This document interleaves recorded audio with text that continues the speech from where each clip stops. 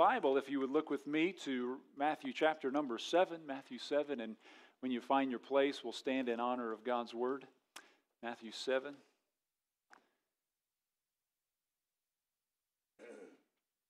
We're going to read verse 24 down verse number 29. This is the concluding portion of Scripture of the Sermon on the Mount, and so I know you thought we would never get there, but we have arrived. It's only taken about a year to work through chapter 5 through 7, which is such an incredible portion of Scripture. Our Lord says here in these closing verses of this sermon in verse 24, if you were to read verse 24 with me, "Therefore, whosoever heareth these sayings of mine, and doeth them, I will liken him unto a wise man which built his house upon a rock." He goes on to say, "And the rain descended, and the floods came, and the winds blew, and beat upon that house, and it fell not, for it was founded upon a rock. Every one that heareth these sayings of mine, and doeth them not, shall be likened unto a foolish man which built his house upon the sand." If you would also read verse 27 with me. "And the rain descended, and the floods came, and the winds blew, and beat upon that house, and it fell, and great was the fall of it." It says, "And it came to pass, when Jesus had ended these sayings, the people were astonished at his doctrine. For he taught them as one having authority, and not as the scribes." Father, your word today is our wisdom. It has brought us salvation. This is the word of eternal life. And we are so humbled by the grace that has brought us the Word of God. How many through the centuries have not had the availability of your Word, and today we have it in our hands, before our eyes. Give us a heart today to receive the Word of God, which is ultimate reality. This is heaven's truth for earth's citizens. I pray today, if anyone doesn't know the Lord Jesus Christ, that today would be the day of salvation.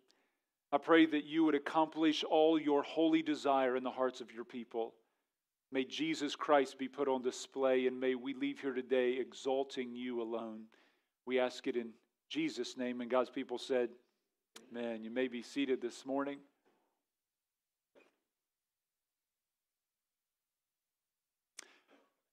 Well, we now come to the end of the great Sermon on the Mount. This is the launch of the Lord's public ministry. He has actually been ministering around Galilee for about a year. This is moving into year 2. He begins his preaching ministry. There are thousands of people that are coming and listening to this sermon. And he has taught many things through this 3-chapter sermon, the longest sermon ever recorded in Scripture from our Lord. He has taught us the 8 Beatitudes, or key truths, on how to become kingdom citizens.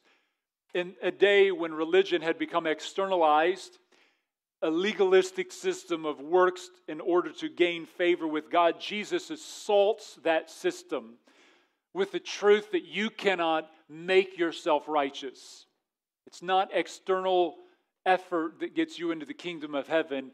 It is internal brokenness and humility before God. So he says, "Blessed are the poor in spirit, for theirs is the kingdom of God." You must come to God recognizing your spiritual poverty and bankruptcy and total dependency upon mercy. The Lord taught on being salt and light in the world, that we would stand out. We would be noticed as being different. He taught that this word of His is eternal, that heaven and earth would pass away before the smallest letter and even the smallest marking called a tittle would pass from the law till all of it's fulfilled. He shocked the crowds by teaching them that their religious leaders were hypocrites and phonies, and that unless their righteousness exceeded that of the scribes and Pharisees, that they would not enter into the kingdom of heaven. He taught them on murder, hate, lust, adultery, divorce, taking oaths, the priority of forgiving others, and even loving your enemies. He taught on giving. He taught on prayer and even fasting, and said that you can do all of those things, but the motive for which you do them determines whether they are right or wrong. He taught on laying up treasure in heaven and not on earth. He taught them not to live with worry over the physical, but rather to seek first God's kingdom and our Father in heaven, who knows our needs before we ask Him, would provide all of our needs according to His riches and glory in Christ. He taught on how to judge rightly in human relationships. He gave us the golden rule in Matthew 7, verse 12, to do to others as you would have them do to you. And then he brings the conclusion of this sermon with a riveting statement that there are only two paths that you can be on: a broad path that leads to eternal destruction and a narrow path that leads to eternal life. He tells us the path to hell is heavily populated and the pathway to heaven is lightly populated. He warned that only a few would actually make it to heaven. He then warned that there would also be deception on the broad path, that there would actually be false preachers and false prophets inviting people into the broad path, declaring it is actually the way to heaven when it's ultimately the way to hell. And he's called them wolves in sheep's clothing in Matthew 7. Last Sunday, we looked at verse 21 through 23 at one of the most jolting portions of Scripture in all the Bible. Jesus declares here in these three verses, Matthew 7, 21 through 23, as we saw last week, that it is possible to call Jesus Lord, to use the right words, to have a belief in Him, but a belief that is not a saving faith. And he says it's possible to call upon the Lord and end up in hell. He said this is going to happen to many people, as he says in verse 22, that many would call Him Lord, but they would not end up going to heaven. I had quite a few people tell me that that message was very shocking and very convicting. Others said they loved it. Others said that they wanted to turn it off at times. I know it's convicting and challenging, but that's what the Word of God does, isn't it? When you reveal the standard of heaven, earth's citizens should sometimes tremble before that. We need to be humble, don't we? We need to be pressed down by the Word of God so we could be lifted up with the Word of God. Anybody feel like you took sin just a little bit more serious this past week after hearing such truths? And here in this final statement from our Lord in Matthew 7, we see Christ painting a picture of a man who responds rightly to Christ's message and one who does not. One who enters the narrow way and one who enters the broad path. Jesus shares here how they both face a tremendous storm. One would last and the other would be devastated. In this final challenge to the crowd that day, Jesus calls them to be wise instead of foolish, to build on the rock instead of sand, to be doers of the word and not hearers only. Let me remind you that when Jesus is saying this, He is saying it and warning people that were religious. These were Jews who believed in the right God. They had the right Bible, but they did not have a right saving faith. These were not pagans. They were not atheists or agnostics. They were not polytheists or pantheists in a known false religion. They were people who believed in the right God. They believed in Yahweh. They believed in His Word, and yet Jesus warned many of them would not make it to heaven. And today I want to look at these last several verses and highlight three key truths that Jesus tells us that will evidence true saving faith. Three truths about true saving faith that our Lord gives. And the first one is found in verse 24. The Lord taught here that true salvation is built on the Word of God. The first thing that Jesus taught is what He had been saying for these last three chapters is not a message of men. It's not an opinion of man. It's not a suggestion, but rather it is the Word of the living God. He says in verse 24, "Whosoever heareth these sayings of mine." In verse 26, "And everyone that heareth these sayings of mine." When you read the Old Testament, you find that when God came to the prophets, when He came to the people in the Old Testament, He would come to them as the word of the Lord. They referred to Him as the word of the Lord. In Jeremiah 1:4 it says, "Then the word of the Lord came unto me, saying." Ezekiel chapter 3 verse 16 it says, "And it came to pass at the end of 7 days that the word of the Lord came unto me, saying." In Jonah chapter 1:1 it says, "Now the word of the Lord came unto Jonah the son of Amittai, saying." In the New Testament we learn who the word of the Lord is. It tells us in John 1:1, in the beginning was the Word, and the Word was with God, and the Word was who? Was God. So whoever the Word is also deity. Verse 2 says, the same was in the beginning with God. That means He's also eternal. It goes on to say in verse 3, all things were made by Him, and without Him was not anything made that was made. He's also Creator. The eternal deity who is the Creator, who is the Word, then incarnates Himself in verse 14. It says, and the Word, or the Greek word, the Logos, was made flesh and dwelt among us. And we beheld His glory, the glories of the only begotten of the Father, full of grace and truth. So who is the Word of God? It is Jesus Christ. The Bible is the written Word. Jesus Christ is the living Word. Jesus put God on display. When you read the Bible, you are reading the Word of Scripture, but in that day you could see the Scriptures lived out through the person of Christ. What we have studied from Matthew 5 through 7 is the Word of God, Jesus Christ, revealing ultimate reality. This is eternal truth for us, friends. This is what is really real. You ever feel like you cannot trust the media? Your response is convincing. You ever feel like you cannot trust politicians? Present or past presidents, in certain ways they say things, and governors and senators. And the good news is there is a book we can trust. There is ultimate reality. Sometimes you feel like the things they say, it's like, I don't think I can believe what that news anchor just said. I don't believe that I can trust. But when you read the Bible, this is God's Word. And notice how the people respond to it in verse 28. It says, and it came to pass when Jesus had ended these sayings, the people were astonished at His doctrine. The word doctrine means His teachings. And the word astonished is ekplesso. It's ek, which means out of, and plesso means to strike. It means to be struck in your mind and literally throw you into amazement. In the common vernacular of today, we would say it blew their minds away. When they heard what He said, they were blown away by it. Like poof. They were, in their minds, they were thinking, I cannot believe He just said all of that. Shocked. Mark 1:22, and they were astonished at His doctrine. Luke 4:32, they were astonished at His doctrine, for His word was with power. When the religious leaders had sent different authorities to arrest Jesus, they came back and the Pharisees said, why did you not apprehend Jesus? And their response was, we have never heard a man speak like this. They were stunned in silence. He spoke with power.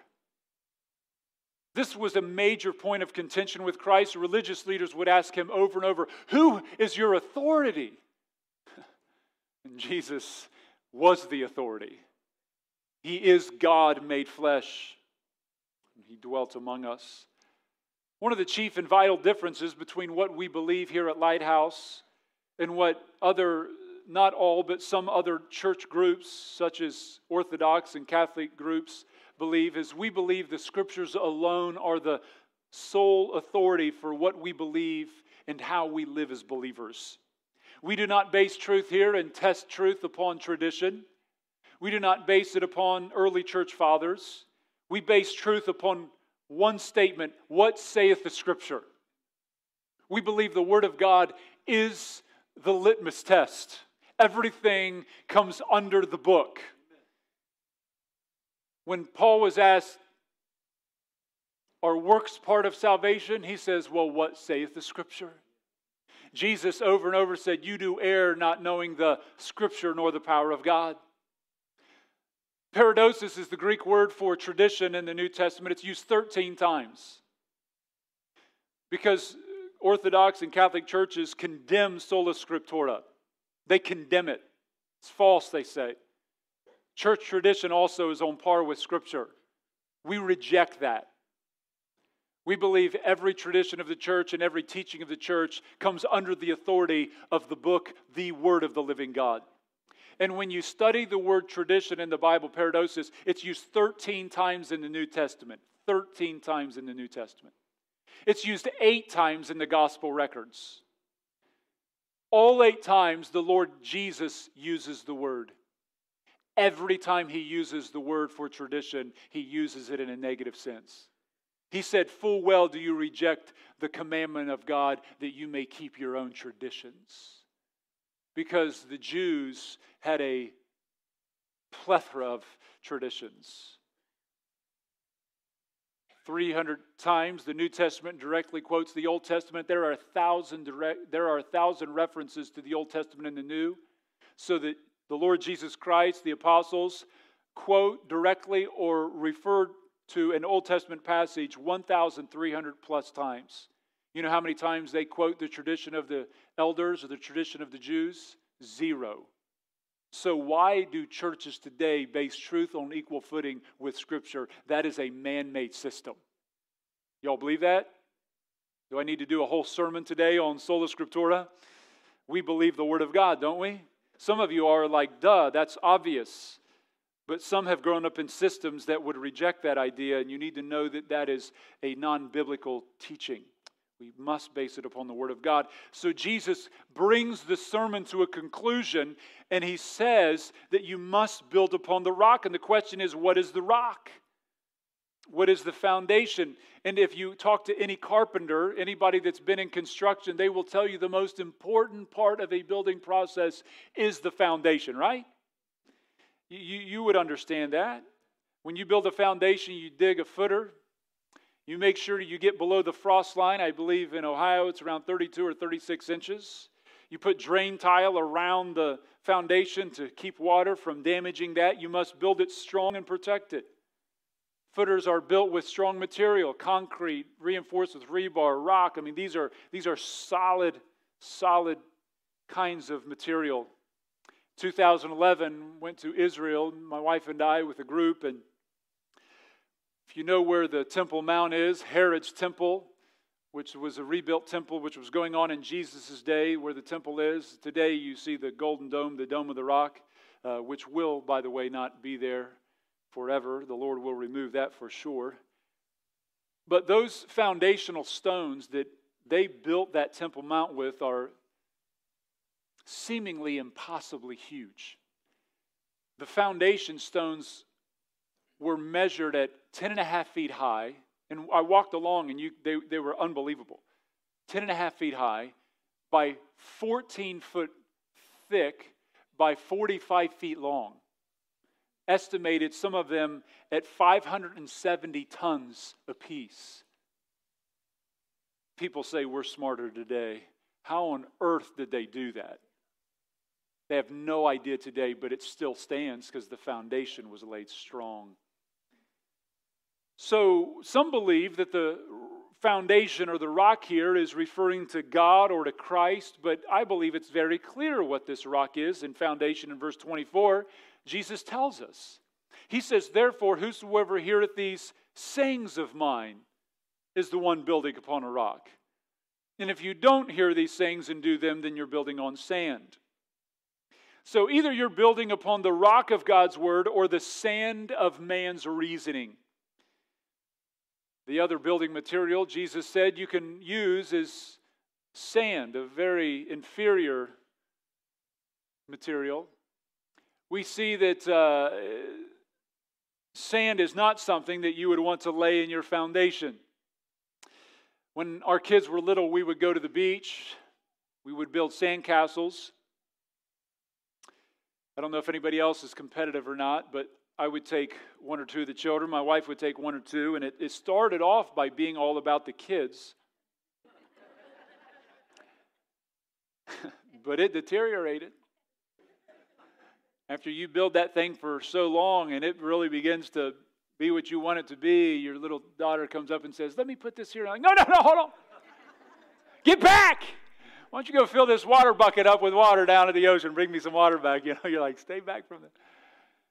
You build this great edifice of a sandcastle, and It was inevitable that high tide would come in and you would just watch what you built get totally flattened. It didn't matter how elaborate you made it, it didn't matter how awesome this thing was. It was all washed away by the end of the day. So we wisened up so we would see where the high tide marks were, and we would just build it just past that. Y'all know what I'm talking about? You'd make this massive sandcastle. We'd spend hours. And then there was always that junior high boy with size 15 feet that came through in the night, and they would step all over your sandcastle. So I learned that you can buy 16 penny nails. And if you put the sand just over top, they have no idea that, no. But I thought about it. Cameras up on the beach. Who is this punk? Friend, either you're building upon the rock or on sand, and sand doesn't last, does it? And the Bible is clear that the Word of God is the foundation, and the Word of God is what produces salvation.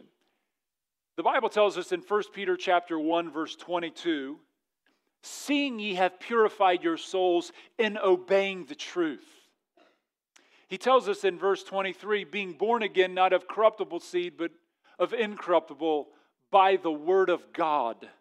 Psalms 19:7 tells us the law of the Lord is perfect, converting the soul. Jesus declared in John 5:24, he that heareth my word and believeth on him that sent me hath everlasting life. He tells us in John 12:49, I have not spoken of myself, but the Father which sent me, he gave me a commandment, what I should say and what I should speak. And I know that his commandment is life everlasting. When you get into Matthew 13, Jesus gives us the parable of the soils. And he compares the word of God like a seed that is planted into the soil of men's hearts. And it is alone what produces salvation. There is nothing else that the farmer used than the seed. The seed was his only method. That's why at the end of the parable, Jesus said, he who has ears to hear, let him hear. Today, farmers, evangelists, preachers, and Christians want to modify the seed. But the problem's not with the seed or with the Word of God. The problem's with the soil. It needs tilled up. And the heart of men become hard. The Word of God is what brings salvation. You're born again by the Word of God. Romans 10:17 says, faith comes by hearing, and hearing by the Word of God. It is the pure seed of God's Word that alone produces salvation. What else would we preach than God's Word? That's why when you come in here, we're not giving you a 15-minute story and then throw one verse in and then finish up with a happy ending. We come in, we open the Word of God, we read the text, we explain the text, we seek to apply the text. There's nothing else.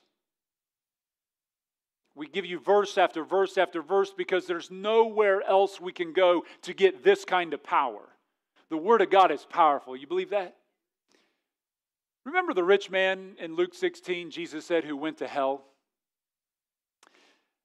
The rich man in hell desired only two things. He said, I need water to cool my tongue because I'm tormented in a flame. The man in hell said he's literally tormented in a flame, according to Jesus.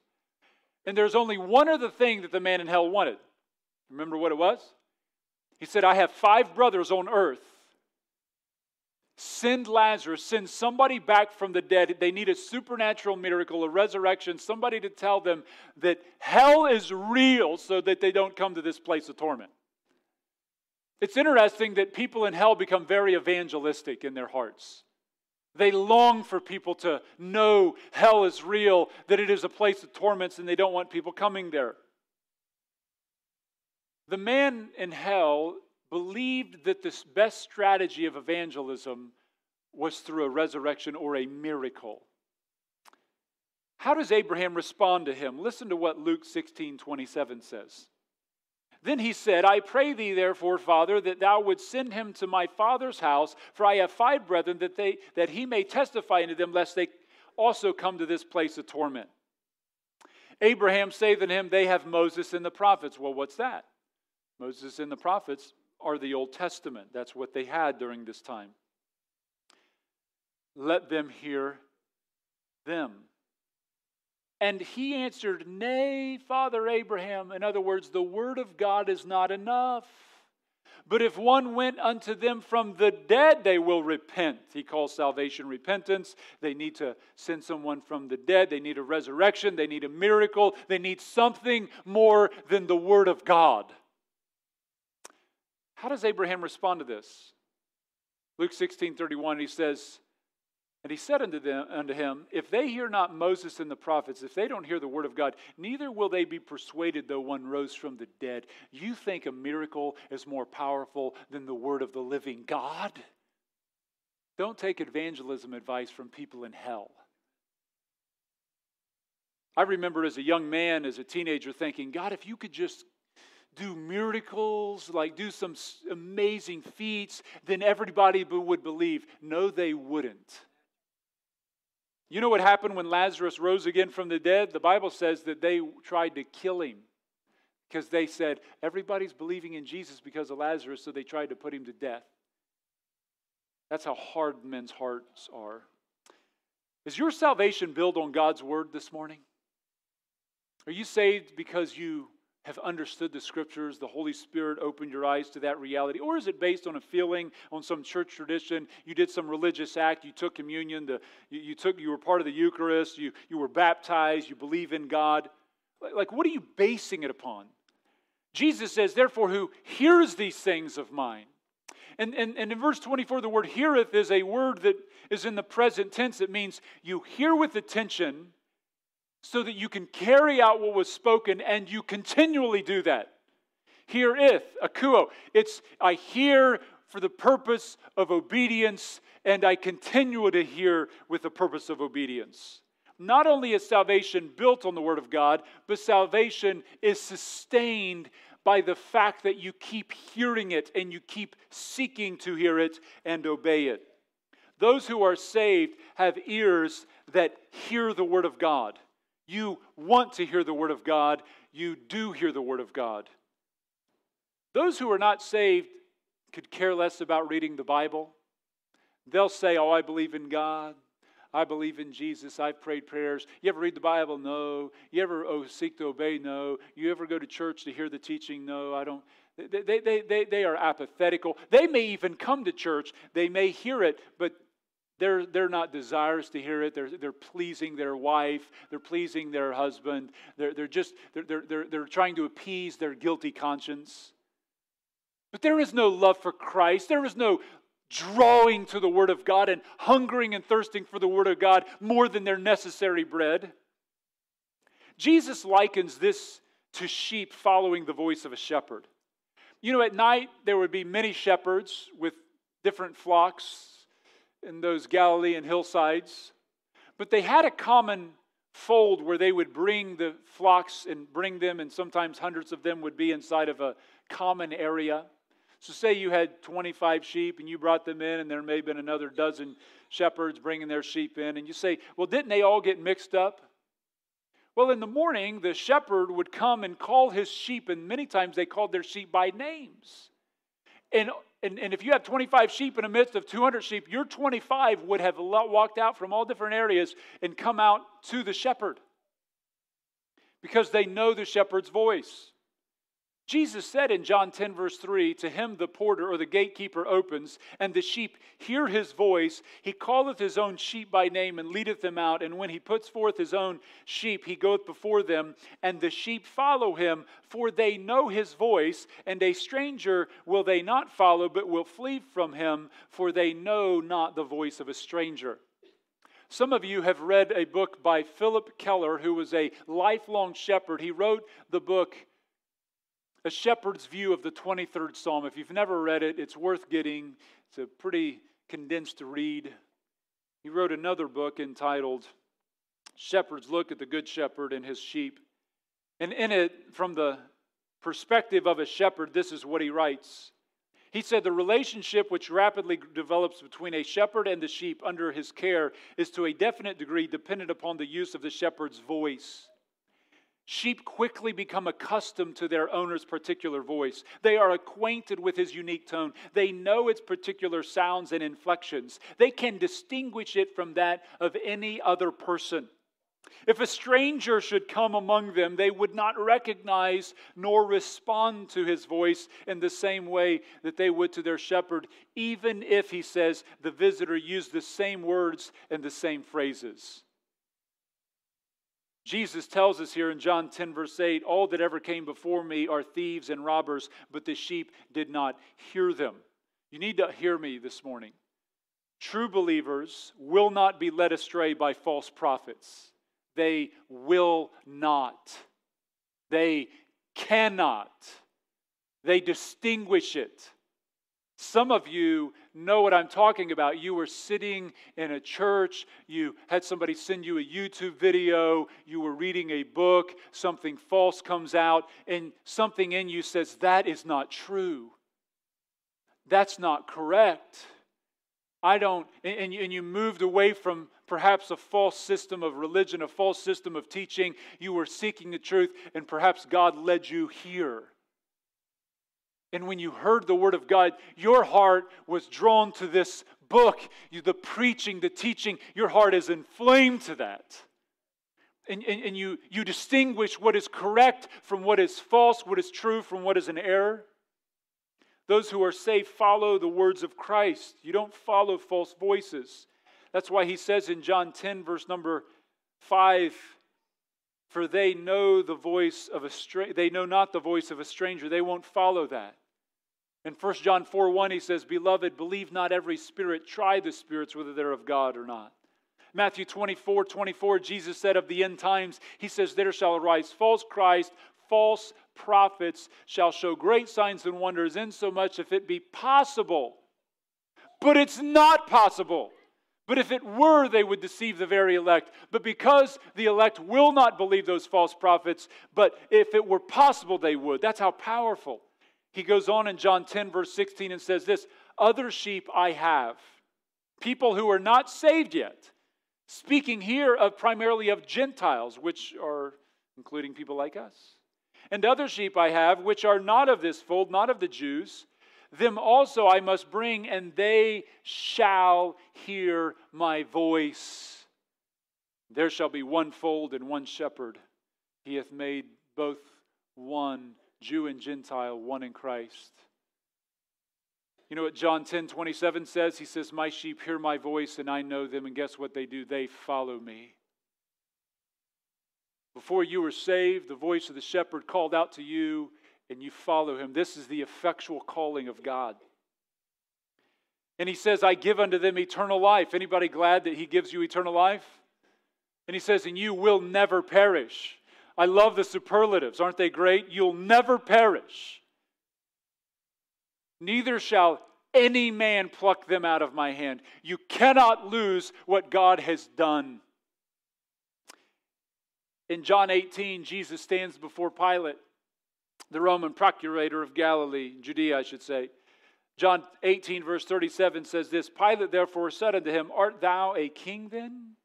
Jesus answered, thou sayest I am a king. To this end was I born, and for this cause came I into the world, that I should bear witness unto the truth. And look what he says, everyone that is of the truth heareth my voice.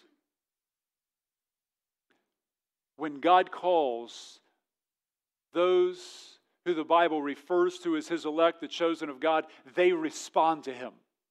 They are his. They belong to him. You know what's interesting? In Acts chapter 17, Paul goes to Corinth.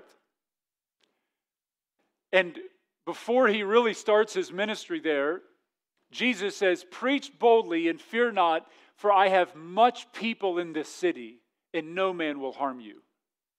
They're not even saved yet. Jesus says, they're mine. Preach boldly, and it's through the preaching that God uses the simplicity of the gospel message to bring his sheep to the shepherd. And it's the gospel, the word of God, that brings them to him. That's why we herald the message. What else would we preach? Some preachers preach such a watered-down message that even an unbeliever doesn't know what they're rejecting. That's how tragic it is.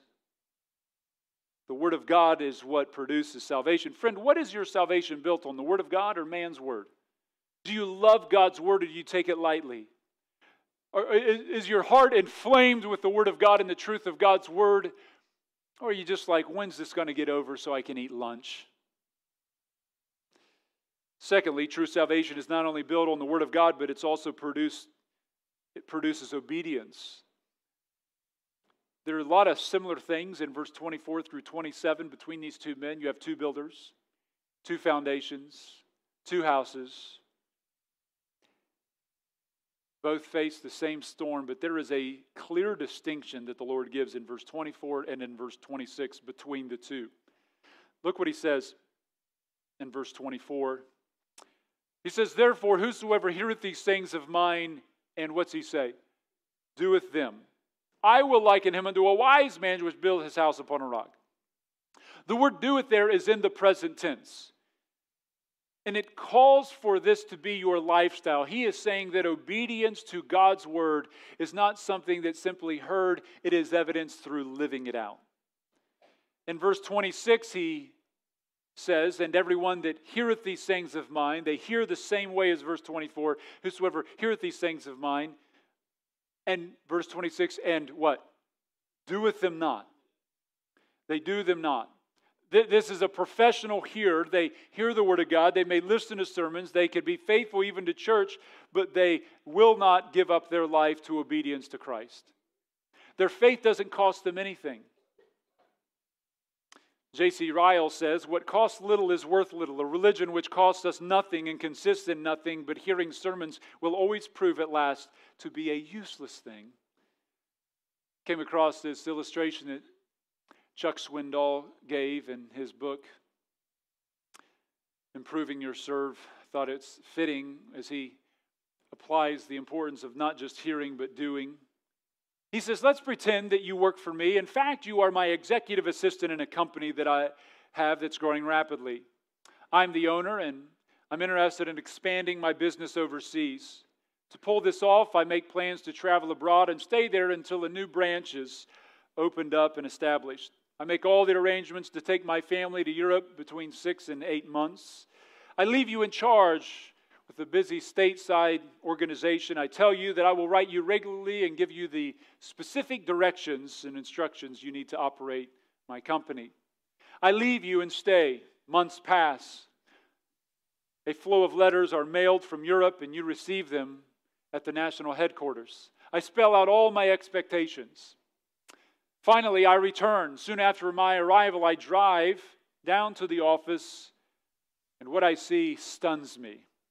Grass and weeds have grown up high. A few windows along the street are even broken. I walk into the receptionist's room, and she's doing her nails, chewing gum while listening to her favorite disco music. Some of you bosses are getting stressed already. I look around and notice the wastebaskets are overflowing. The carpet hasn't been vacuumed for weeks, and nobody seems concerned that the owner has arrived. I ask about your whereabouts, and someone in the crowd lounge area points down to the hall and says, I think he's down there. Disturbed, to say the least, I move in that direction and bump into you as you're finishing a chess game with your sales manager. I ask you to step into my office, which has been temporarily turned into a television room for watching the afternoon soap operas. I ask, what in the world is going on? You reply, what do you mean? Well, look at this place. Didn't you get any of my letters? To which they respond, letters? Oh, yes. Sure, we got every one of them. As a matter of fact, we had a letter study every Friday night since you left. We have been dividing up into personal small groups and discussing many of those things you wrote. Some of those things were really interesting. In fact, you'll be pleased to know that a few of us have actually committed to memory sentences and even paragraphs of your letters. Okay, you got my letters. You studied them, meditated, and even memorized some of them, but what did you do about them? To which he responds, do? We didn't do anything about them. And friends, this is the fear of being a hearer of the Word of God, perhaps even going to small groups, perhaps even studying and memorizing the Word of God, but not applying the Word of God. And listen to how Jesus refers to the person who does this in verse 26. He says, "And everyone that heareth these sayings of mine and doeth them not shall be likened unto a what kind of man? A foolish man." The Greek word used for foolish here is the word moros. You want to guess what English word we get from that? Y'all got it, right? So Jesus is saying, if you're a hearer and not a doer, you're a moron. Does that sound a little heavy? That's Jesus preaching. If you hear the word and don't do it, you're moronic. Anybody ever been a moron before? Okay, we've all been a bunch of morons at times. We just don't want to remain as morons. It's moronic. It's foolish. This is building on the sand. You're facing devastation. Now, we know that works don't save us, right? I mean, how clear is that? Ephesians 2:8-9 says this, and it tells us there's two things that cannot save you in these two verses. For by grace are you saved through faith in two things, and that not of yourself, it is a gift of God, and not of works, lest any man would boast. There's two things that cannot save you, your works and yourself. So if you remove your works and yourself, what do you have to offer God? The answer is nothing. The only thing you could do at that point is cry out for mercy. Then God, give me what I can't earn and what only you can give me. And though works do not save you, listen very closely, true salvation is a working salvation. Living faith will always produce living fruit. Living faith doesn't produce dead fruit, it produces living fruit. And a dead faith doesn't produce living fruit. A dead faith produces dead fruit. You know, one key difference between building on a rock and sand is this. Building on sand would be very easy. Real easy to work with sand, a lot harder to work with rocks. And what you see in this is the realm of easy believism, cheap salvation. Oh, it's easy to get on the broad road, isn't it? It's wide, it's comfortable. Pray a prayer, have an intellectual belief in God, you're in. Recite these words, you're good to go. That is a sandy foundation, which we refer to as easy believism. At LBC, we reject that. A simple intellectual salvation, which says you just need to believe and pray this prayer and you'll be good to go. You're basically in one of two camps. Either you believe in what's known as easy believism or you believe in what we might refer to as lordship salvation. Let me give you a couple differences. Easy believism teaches that you can just simply have a belief in the gospel. That is salvation. It's intellectual. It rejects repentance. You don't have to repent. You simply believe the information, pray the prayer, you're saved. Lordship salvation says that's not enough. Salvation is not intellectual. It is an issue of the will. It is the difference between knowing the truth and surrendering to the truth. False attacks on Lordship salvation say it is a works-based salvation. If you believe in Lordship salvation, you believe in a works-based salvation. That is so entirely false. Nobody at Lighthouse believes in a works-based salvation. To say that about us is as erroneous and ridiculous as someone saying to us, if you believe a living tree should have living fruit, then you believe that the fruit gives life to the tree. Obviously, fruit doesn't give life to the tree, and works do not give salvation to the soul. But if a tree is alive, if the root is alive, it will produce living fruit. In the same way, if salvation is real, if Jesus is in us and gave us salvation, He will produce saving fruit in our life. Does that make sense? In opposition, Lordship salvation, men like Jack Hyles wrote, exactly what do we mean when we say Lordship salvation? We are talking about the false doctrine that says that in order for a person to be saved, he must make Jesus the Lord of his life, end quote. Does that sound odd to anyone else? He calls it the false doctrine that says that in order to be saved, a person must make Jesus the Lord of his life. So according to guys like Jack Hyles, you can have a Lordless salvation. You could say, Jesus is not my Lord, but I'm saved. I believe Jesus died on the cross. I prayed a prayer. I'm going to go to heaven, but Jesus is not my Lord. How do you think Jesus would respond to that? You know what verse 21 of Matthew 7 says? I'll tell you how he'll respond. Not everyone that saith unto me, Lord, Lord, shall enter into the kingdom of heaven, but he that what? He that doeth the will of my Father which is in heaven.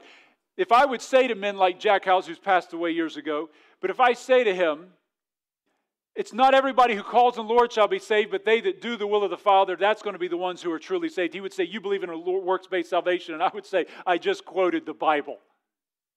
It's literally what Jesus said. They twist the Scriptures. Isn't that what he says in verse 24? Whosoever heareth these things of mine and doeth them. It's in the present tense. In the Greek, it means that is your way of life. You never stop that. Turn in your Bibles to James 2. Let me just show you another portion of Scripture that is imperative to this conversation. James chapter number 2, look at verse 14. James, being the half-brother of our Lord Jesus Christ, says this. He asks a great question. What doth it profit, my brethren, though a man say he hath faith? He says it. Oh, I believe in Jesus. I believe he's Lord. I confess him as Lord. I believe. He says he has faith and have not works. Can faith save him? Or in other words, can that kind of a faith, a verbal faith that has no evidence, can that kind of a faith save him? Then he gives an illustration to help us understand what a words-based faith without a works-based fruit would be. He says in verse 15, if a brother or sister be naked and destitute of daily food, what are you saying to him? Depart in peace, be warmed and filled. Notwithstanding, you give him not those things which are needful to the body. What does it profit? Somebody shows up at your house, they're half dressed, they're starving. You say, be warmed and be filled. Oh, be clothed and have food. God bless you. And you shut the door. What did you benefit him?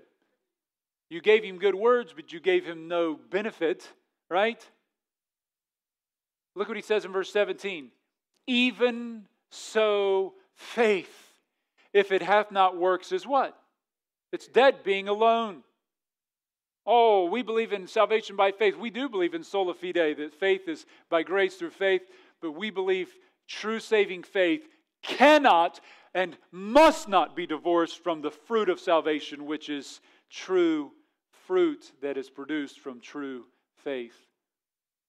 Charles Ryrie, in response to this, says, unproductive faith cannot save because it is not genuine faith.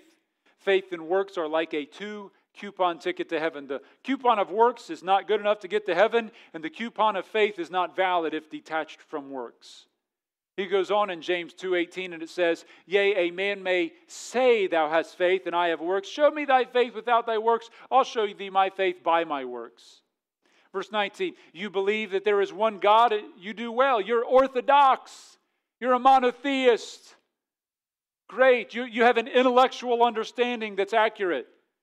Well, devils believe that, and they even tremble. Not only is their faith intellectual, but demons' faith is also emotional. You haven't even got to the faith of demons yet. He says, but verse 20, but wilt thou know, O vain man, that faith without works is what? He says it 3 times between verse 14 to 22. Again, works do not save you, but a true salvation works. Fruit doesn't bring life to the tree. It just reveals there's life in the tree. Does that make sense? Is this clear enough? 1 John 2 verse 3 says this, and hereby do we know that we know him. How? We keep his commandments. He that saith, I know him, and keepeth, in the present tense, keepeth, they continually do not, keepeth not his commandments. What does John say about him? He is a what? He is a liar. And the truth is not in him. But whoso keepeth his word in him, verily is the love of God perfected. Hereby know we that we are in him. Let me ask you this. Is your salvation an obedient salvation? I know some of us have loved ones who've made profession of faith, and I know this is difficult. I talked to a couple people after the service this morning. A couple parents came to me, and we prayed together. And some of you have children, and maybe you have parents, maybe you have siblings, maybe you have friends. They prayed to receive Jesus, didn't they? They maybe were involved in a church for a good portion of time. They maybe even worked as a leader at some level. But today they have no faith that's visible. Some of them have even outright denied the Lord. I don't believe the Bible. I don't believe. What we do as parents and friends so often, we attach their salvation to a past set of supposedly salvation fruit. But Jesus says that's not where it is. All of these, you need to understand, all of these verbs are in the present tense. They keep doing it. They don't wander away from the Good Shepherd. They don't leave Him. They went out from us because they were not of us. The reason I need to tell you that is because some of us guarantee our loved one's salvation when they're not truly saved. But Pastor, they were. I understand that. That's why He says in verse 22 of Matthew 7, many will say, Lord, did we prophesy in your name and cast out devils and do many wonderful works? Look at what He did in verse 22. This is what Judas did. He did miracles. He preached. And Jesus said, I never knew you. He didn't say I knew you and I lost you. You can't lose your salvation. He says, I never knew you, verse 23. Depart from me. Look what He says, you that work iniquity. Your life was not defined by someone who obeyed me, who did what I asked. Your life was defined by your lusts. Does this make sense? Is it heavy? Yeah, it's heavy. But you know what the most loving thing you can do to your family, friends, loved ones, kids, parents, whoever that person may be that's on your heart right now, is to tell them the truth. Send them last Sunday's sermon. Send them this sermon. Say, hey, you know one great way you and I can evangelize is just propagate these kind of sermons. Get on our social media sites instead of getting all political or getting all this and that and throwing baby pictures on, which, again, you can do all those things, fine, great. But better that you spread the Word of God, right? Anybody agree with that? Okay. So propagate that. Well, man, if I post that message, people know I'm a Christian. Yeah. That's a kind of a heavy message. It offended me. Good. Don't we need convicted if we're out of line with God? I mean, wouldn't we rather find out now before it's too late? Anybody want to have a preacher that's going to tell you what the Bible says so that when you get to heaven, you're not going to be shocked by Jesus' words? Or do we want to get to heaven feeling real great about ourselves like these guys in verse 22 and find out, man, I was dead wrong with Jesus because that pastor was more worried about making me feel good than telling me the truth? I would encourage you to spread that message. There's got to be some evidence. Friends, and if it was real 10 years ago, 20 years ago, their salvation would still be real today. I can tell you there's a lot of people who profess Christ that don't possess Him. Matthew 13, Jesus talks about them. The seed goes in, they have fruit for a while, but when the cares of this world or the deceitfulness of riches or trials come, they bail out. God tests the genuineness of their faith with the world and with trials, challenges to their life, and that proves if they're saved or not. If you're saved, you don't give Jesus up for the world, the culture, materialism, lust, fornication, adultery, passions, drugs, addictions, and you don't give Jesus up when times get hard. One of the evidences, one of the blessings of trials and difficulties in our life is it evidences that you're saved. I mean, this morning we have a dear widow that's sitting on the front row, one of the dear members of our church, her precious husband of 60 years that they have been together. He raised her. That's what he would have said. But even through the loss of her precious husband, and it's not a loss because we know where he is, he's with the Lord, but she clings to Christ. She clings to the Word. And that's what true salvation evidence is. And let me give you one last thing and we'll be done. Thirdly, true salvation will weather the storm of divine judgment. Jesus concludes with two opposing outcomes. What is interesting is both houses face the storm. Both will stand before God's judgment. One will last and one will not. One was a hearer and one was a hearer as well as a doer.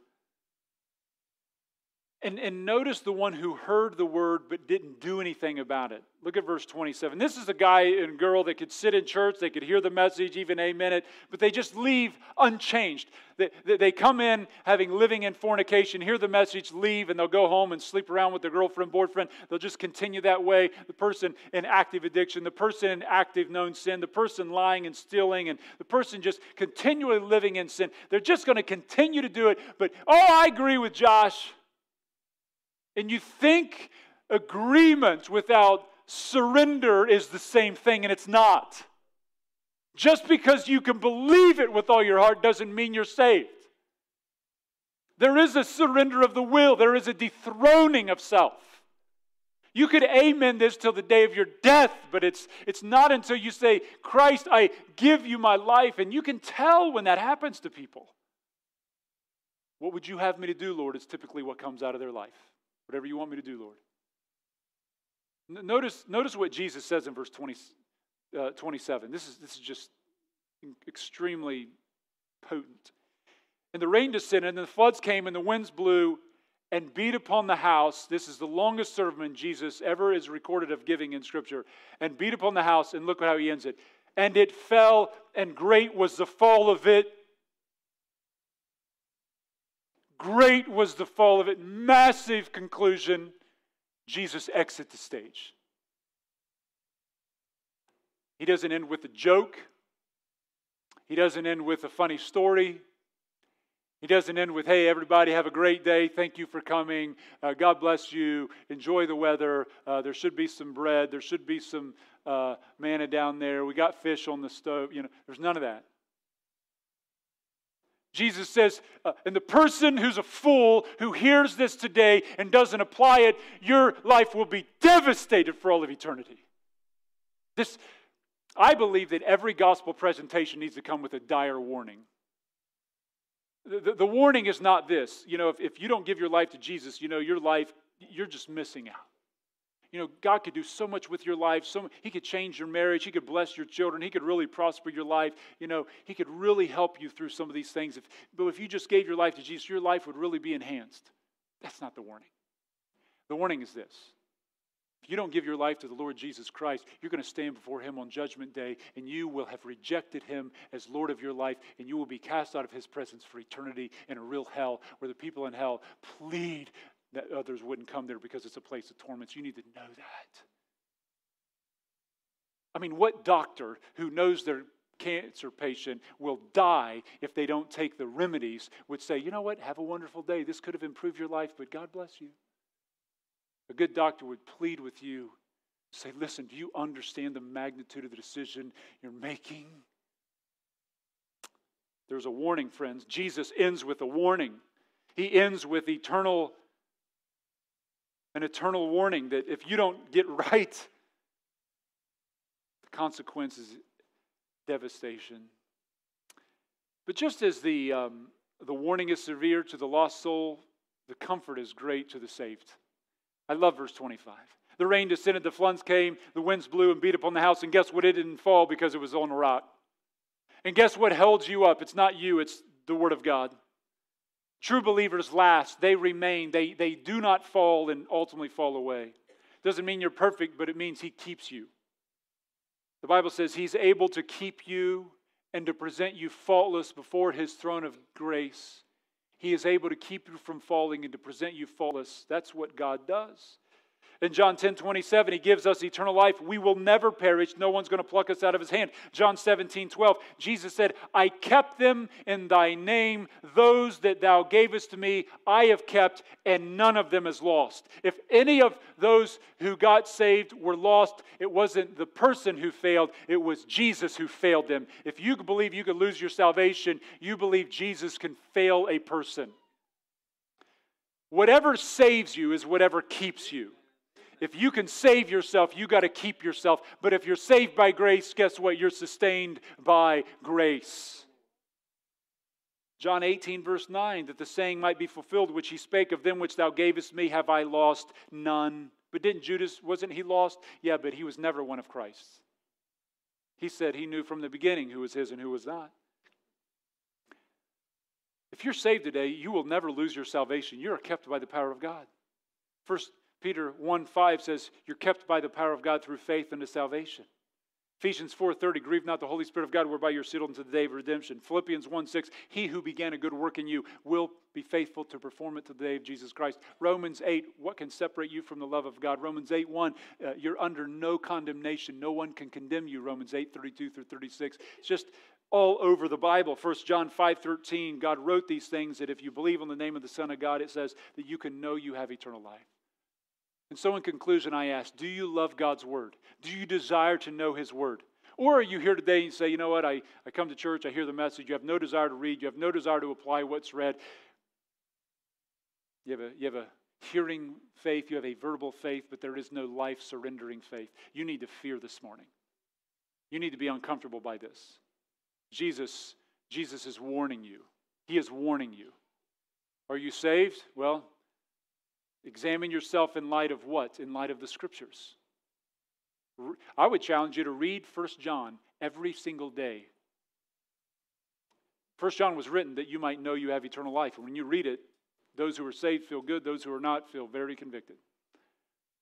Do you have an obedient faith to God's Word? Do you desire to honor the Word of God? Is your life defined by a love for Christ or a love for yourself and what you would desire? You may have faith, but would Jesus say your faith is living or dead? I'm saved, but I won't get baptized. Well, then you need to question whether you're truly saved, because how would you disobey God in that? If you're saved, you would follow Him. I'm saved, but I won't forgive. Really? So you're going to not forgive somebody after Jesus forgave you? Then you have a disobedient faith. Why would you think that you're truly saved if you're never willing to forgive? I'm saved, but I'm living in sexual fornication. You may have a PhD in hearing the Word of God, but Jesus says hearers don't get in. Would Jesus say your faith is obedient? Again, no one is perfect.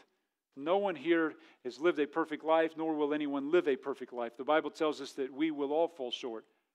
But when you're saved, the direction of your life is toward Christ's Word and obedience. And when you fall, you're falling forward as you follow Him. Today, as you examine your life in light of this sermon, would you say, Christ, I know I'm saved, praise God? Or do you say, boy, I'm just not quite sure? And if you're not sure, why don't you get that settled today? We have men and women. We have prayer rooms right to my right, my left. We have men and women up front. You could just walk forward. We had 7 souls come last Sunday, one who came this morning confessing Christ. If you're not sure of that, why don't you sit down? We have people who can talk with you through the Scriptures and show you from the Word of God how you can get that settled today. If you are saved, I guarantee you there's some of us who have family and friends that we know that may not be saved. They've professed it, but it doesn't show in their life. Why don't you come and pray, whether at your seat or at an altar, and say, God, give me courage, give me wisdom, give me clarity to share the truth with them as you would have me to. We need to pray for them, amen, and then we need to share. Let's all stand this morning. The altar's open. If God's spoken to you, you're welcome to come at this time. Father, we thank you for your word. It is our wisdom, it is our light, it is our understanding. And God, I pray now that you would open eyes and ears to the reality of who you are and who they are. And if anyone today doesn't know Christ, that today would be the day of salvation. Be glorified not simply in how we hear the word, but in how we obey it. Lord, I pray today, if anyone doesn't know Christ, that today would be that day of salvation. And be with our families, our friends, our loved ones, those who've perhaps made a profession, but they just don't show the evidence of that salvation. Give us love, grace, wisdom to talk with them the truth of your word. We ask it in Christ's name.